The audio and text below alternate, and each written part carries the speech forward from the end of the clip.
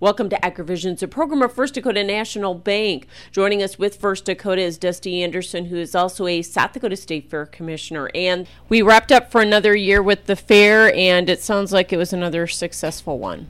It was, Michelle. We just had a great fair. We had one inclement weather day on Thursday, and we were forced to cancel the bull riding. But the rest of the fair just treated us really, really well with the weather and turnout. So you also held the groundbreaking for the Dakota Events Complex at the fair. And talk about the plans going forward now. We do have to make the regrettable decision to move our completion date to the 2023 fair. And with that will come a few changes in the schedules and different things like we had this year. As you know, the open class beef went in early and showed on Tuesday and Wednesday before the fair started. And I just need to send a big thank you out to all of the exhibitors and the people that helped with that. They jumped in and got by and really worked well together. And next year, not only will they have to do that again, but the open class sheep will also need to have an alternate schedule and an alternate place to show,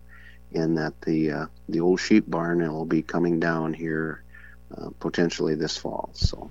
And why did you have to delay construction until 2023? The delay is due with the construction availability of the materials, and we're sitting at about a 52-week pattern on the materials, and I think it's a 27-week construction. And so we had potentially an opportunity to get it done like literally the week before the fair, which just didn't make any sense with, no issues at all. It just made good fiscal and management sense to put it into the 2023 fair. Well, congratulations on a great fair. Dusty Anderson with First Dakota National Bank in today's AgriVisions.